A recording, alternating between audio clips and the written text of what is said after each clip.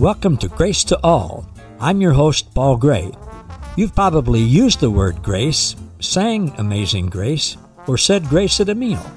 But did you know that God's grace is way better than we can even imagine, and that you and all people already have an abundant supply of God's unlimited, amazing grace? Today, we're going to hear the truth about God's amazing grace to all people.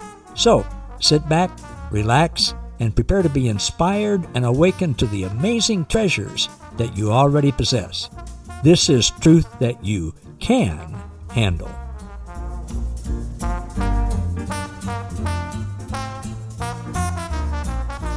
Hello again, everybody, and welcome to another edition of Grace to All with Paul Gray.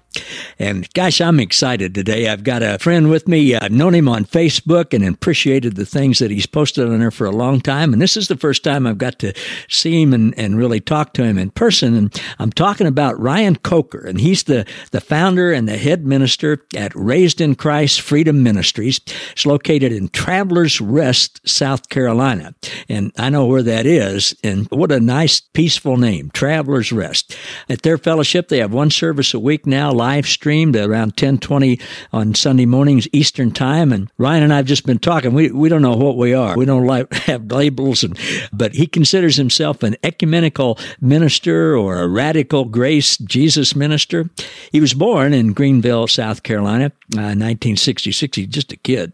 He's lived in the upstate part of South Carolina where I have some family. It's just beautiful there with the entire life, except for the 4 years he served in the Navy on board the USS Iowa. And he and his wife, Mary Ellen Coker, have been married for 23 years. They got 3 wonderful sons. And Ryan is just a great encouragement to me. He's always encouraging me with things that I post and stuff like that. So I want you all to get to know him. And hello, Ryan. Thanks for being with us. This is a pleasure, Paul. Great to be with you. Thank you so much. And Ryan, as you know, I always start off our visit, and we'll go, who knows where we'll go with it, but I always start out by saying, how is the understanding, the revelation that you've come to know now of God's unconditional love and grace for everybody and his inclusion for everybody, how's that changed you where the rubber hits the road with your family, your friends, people when you go into the store, people on the street? How's it changed your relationships? For me personally, Paul, there's actually 3 key areas. The main one is what I feel like is my relationship with Abba. You know, how I view Abba, Father God. Also, my relationship with my wife and sons. Mm-hmm. You know, I feel like I am, I guess, I don't rule with quite the hard fist that I once was. Mm-hmm. I would say that's a simple way of putting it. You know, not quite, but I think the biggest area that's affected me is how I view all people I've known in the past, people who I considered mentors or spiritual mentors in the past, how I view everyday people. One of the things that I'm a firm believer in, and I look up to a lot of people. One of my favorite ministers out there, and I think you're aware of him. I have several, but I love that statement by Richard Rohr that, you know, doubt is not the opposite of faith, certitude is. So I don't like to say I have certainty, but there's certain things I feel like I have some certainty in. And true love, which is Christ, believes the best, not only believes the best in all people, but it's true love sees the best in all people. And I think that our everyday lives, as we go out into the public and we see people, no matter what they may be struggling with, what I'm actually seeing is I'm seeing a beautiful child of God that was created in Christ before the foundation of the world.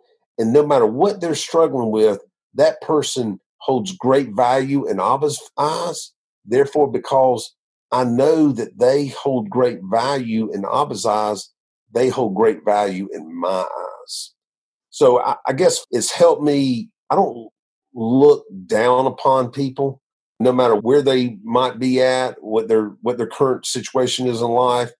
That I think would be where I would say it's probably changed me the most. Well said, Ryan. And to me, that's the telltale sign of somebody that we really are comprehending and experiencing and enjoying God's unconditional love and grace for everybody. When we start to see everybody, not as separate, not as excluded, not as different, but see everybody as Christ sees them. And gosh, that's what I want for my life. That's what I want for everybody, because all the politicians, all the governments, all the economic systems, all the military, they have their place, but they can't ever accomplish anything of lasting value without us seeing everybody as one, everybody is included, everybody is a child of God and loved by God. And when we start to see that, gosh, our attitudes change, the judgments change, all of those things. And what a difference it makes in life. Absolutely. It really does. It changes everything. It does. I can love people where they're at, no matter how different they think or believe than I do about certain things. I can find value in all people, no matter, even if I look at something they may be, let's just say it, passionate about. Mm-hmm. As you know, just from social media, that certain people are very passionate about this or passionate about that. Some people are passionate about politics. Some people are, whatever it is they're passionate about. I do not have to agree with them to love them and appreciate them as just a child of God. Yeah. I don't have to agree with their politics. Heck, I don't have to agree with how they believe or think. I don't have to agree with their theology. I can still love them for the value that I know that God put them here for some reason. Yeah. And I don't have, for no other reason than that, it's easy for me to say, hey, that's my brother or sister in Christ. Yeah, don't agree with that, but man, I appreciate them. Yeah. I know that they have a value for something. Yeah. Oh, me too. Me too. Well, Ryan, when we were talking earlier, you started on this journey some 10, 12 years ago, about when I did. And then we've grown in that, and like every day we see something better about God that we didn't see before. And we've got something in common there. When I first started seeing grace in 2009, I thought I was the only one on the face of the earth.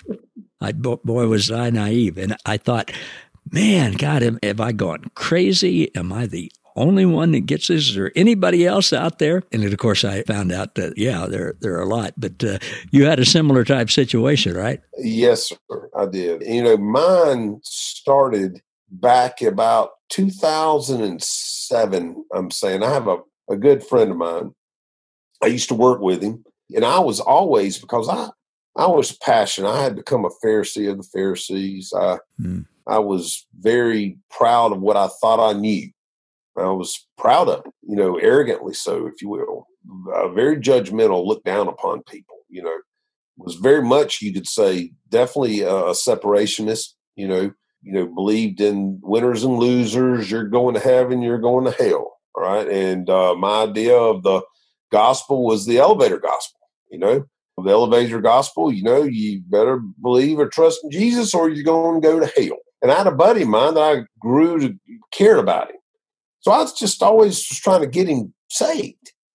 And I could tell he just wanted to have no part of it to a certain extent, even though he was raised, in a Catholic school, but just there's certain parts of religion just never took to him. And I kept trying to get him saved. And he, one day, he just up and asked me, and he says, Ryan, I got a question for you. He says, didn't Jesus say to love your enemies? I said, yeah. He says, well, if he said to love your enemies, why are you telling me that if I don't accept him, I'm going to get tortured now? And Paul, I had one of those Jesus moments right there. It's like Christ spoke, asked a question through him to me. That very moment, it's like I was speechless. I didn't know what to say. I had this quickening within. All of a sudden, this awareness happened to know that, Lord Jesus, I obviously don't know near as much as I thought I understood. Didn't know how to answer. I said, brother, I told him, I said, I don't know how to answer that. All I can tell you is just never thought of it from that angle. And moving forward, I was like, Lord, please help me understand this, because something's wrong. I don't know it. Just as I said, that one question rocked my theological world. And then we still kept going to the church we were going through. There's certain things I still firmly believed in. And then the recession hit.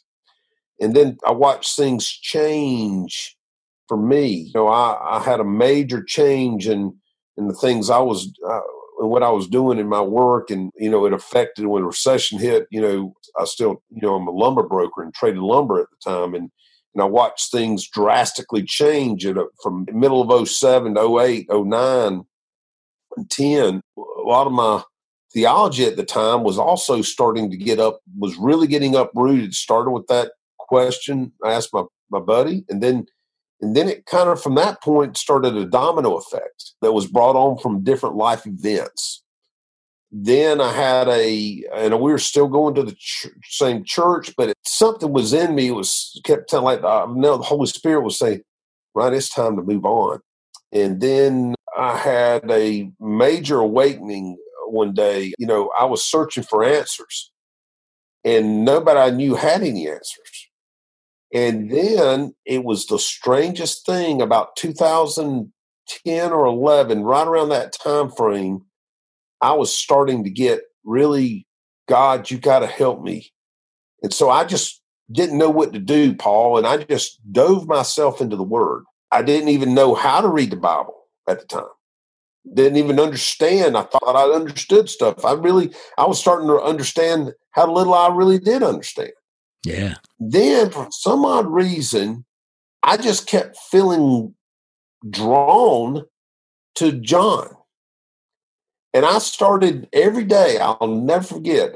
Back in the day, I had Bible on CDs. Remember those things? Mm-hmm. And I'd put in my CD player. And every morning, I just felt led to open up with John. And I listened to John, and John 1 in particular. And I kept listening.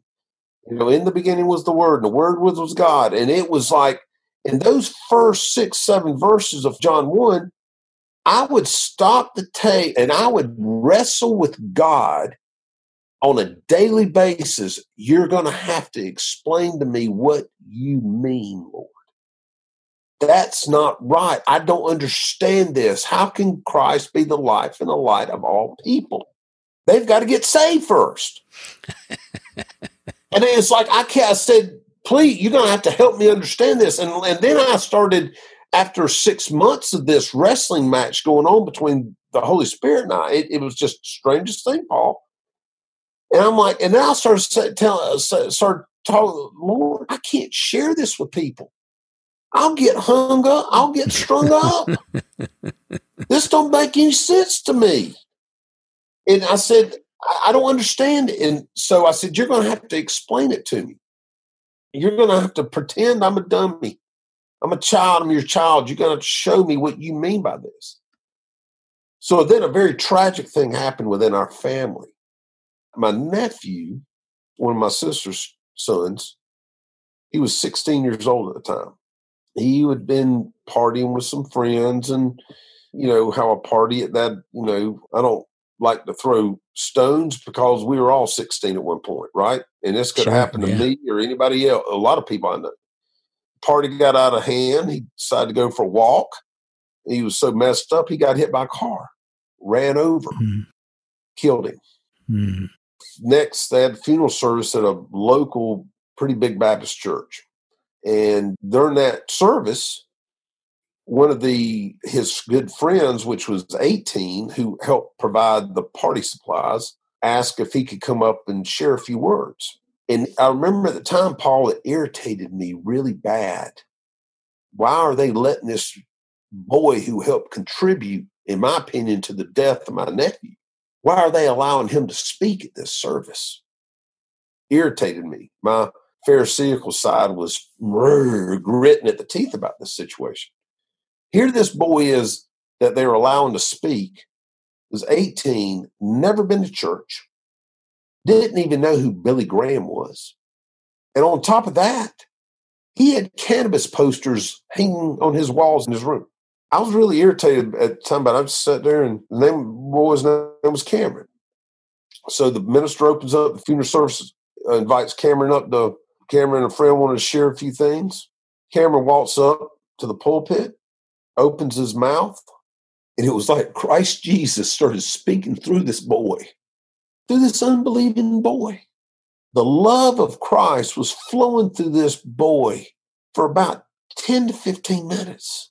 And I looked around, there's probably close to 200 people in this church, a lot of them from the high school he was going to. And as this boy continued to share a letter he had written the night before, obviously God put it on his heart. Christ was speaking through him. And here I had been wrestling now at this point, it's about a year and a half. I've been wrestling with God over, the first 6, 7, 9 verses of 1 John 1. And it was almost like, you want me to show you what I mean? I'm the life and the light of all people. Here it is. Watch this. And so the good Lord hits a walk off. And I'm just like, oh my God. And I guess for me, it was such a God moment to happen that when he finished up, the pastor stood up and come up and says, wow, I'm not sure what to say. I don't think what I have to say can follow that. And I'm thinking the whole time, and I wanted to jump up and say, I didn't do this, but I wanted to. You're exactly right. Anything you say right now can screw this thing up. It won't help at all. So keep your fundamentalist mouth shut. I didn't even know, but actually he got up and did a pretty good job of not messing up. And I will say this, because obviously he said, listen, anybody who's not known the Lord, if you would like to know, and over 60-something people, primarily kids in that auditorium, raised their hand to want to hear more about Jesus. You can't make this up. No. And it wasn't because of anything he said. It was all because of the witness of Christ through that boy, that unbelieving boy. You can't get any more clear than the life and the light of Christ through that boy. And what it did for me is it recognized, number one, it gave confirmation what the Holy Spirit had been trying to teach me for a year and a half. And then it also exploded within me, wow, no matter how dark a situation is or a person's life is, doesn't change the fact that they are the life of Christ. And that Christ can minister through them or whatever human being, or let me say it like this, I've come to believe that God can witness, Holy Spirit can minister through us through any form of matter, particular matter of a living point, whether it be through our animals, through whatever. If we are just always, if we allow ourselves to enjoy that, his presence, and knowing his presence is in all life to us. In what level, there's a lot of things we don't understand yet, but I would think for me, and then from that point on, I was really saying, God, you're going to have to help me because nobody I know is going to listen to this. I said, this will get me kicked out of my church by sharing this testimony. This could, I know nobody I know. And so I started searching for certain things, and I can't even remember what happened, but I remember somehow I don't even know how I heard it at the time. I'm not sure if it was where it was, if it were off something TV, if it was, I'm not sure, but I heard the name Steve McVey. I knew you were going to say that. I don't even know where I even heard it. And so I looked up Steve McVey and I ordered his book, Grace Walk. But in the midst of all that, when I'm not one of these ministers that I don't believe we should ever try to blow out somebody else's, light to try to help ours shine more, right? And I will say I read a book when I was going through the beginning of my true transformation, one book that helped me step to the point where I could read and start is Destined to Reign by Joseph Prince. Mm-hmm. And now, as much as a lot of people I know, there's a lot of things that I don't agree that Joseph Prince says now, right? But then again, there's a lot of things I don't believe I say, but that book helped me. That was a step. Yeah. And I don't know what it was. I guess it was somewhat of an appetizer, if you will. Yeah. And then from that point, getting started listening to Steve McVey and then hearing about other people through Steve McVey. And then it just kind of started. And then I recognized, okay, wow, I'm not the only one who thinks like this. There's Baxter Kruger. I'm like, wow. And Baxter really helped me a lot of things. And, so it's kind of funny. You realize, okay, you're not the only one and then I recognize, wow, Baxter really specializes in helping teach John, right? Yes. so Baxter really helped me understand a lot of what I was experiencing. Mm-hmm. And there's several people I can name. I can say Paul Gray has helped me. I can keep naming, I'm a big Richard Rohr fan. Okay. I'm a big Richard Murray fan. Me too. There's tons. I don't want to forget people, but that awakening and being afraid, God, I can't share this with people. Now I recognize, thank God we can. I'm not the only one. Yeah. And I think to a certain extent, Paul, people are pining from within to hear this message of ultimate reconciliation for all people. They are, for sure. And, Ryan, we're out of time, but we're just beginning. So in just a second, we're going to close this podcast, but then we'll do another one, which will come up a week later, and we'll go from there. But I want to pick up on what you were saying there. People are pining for this, and we'll get into that when we do the next one. So before we sign off on this one, tell people how they can connect with you. How can they get a hold of you? How can you get together with people? Well, right now I had to close down the website that I used to have for RC Freedom. Beginning with, it was very outdated because when I first started it about 5 or 6 years ago, I had a friend, he helped put it together for me. And since then, it was just so outdated, I decided it's just best to close it. So don't have an official website at the moment. So basically right now, the simplest way, you can connect with me through Facebook. Do the Facebook Live. Also, I have a YouTube channel, just Ryan Coker. Also, anybody wants to connect to me, if they want to email or connect, my email address is rcoker66@gmail.com. And basically, ministry is simple. We just want to help share the inclusive love of Jesus Christ with all people. I help people understand their oneness with Christ, and that Abba is truly a father of love, and that Abba is not punitive. That's the main thing. And I think through that, Paul, what we hope to be able to do or establish is that it helps people become more aware of the importance of being that vessel of God's love in their communities, to help people become aware, be able to change things, see true change within our community through being that loving arm of Christ to our neighbors is the main thing. Yeah. That's wonderful.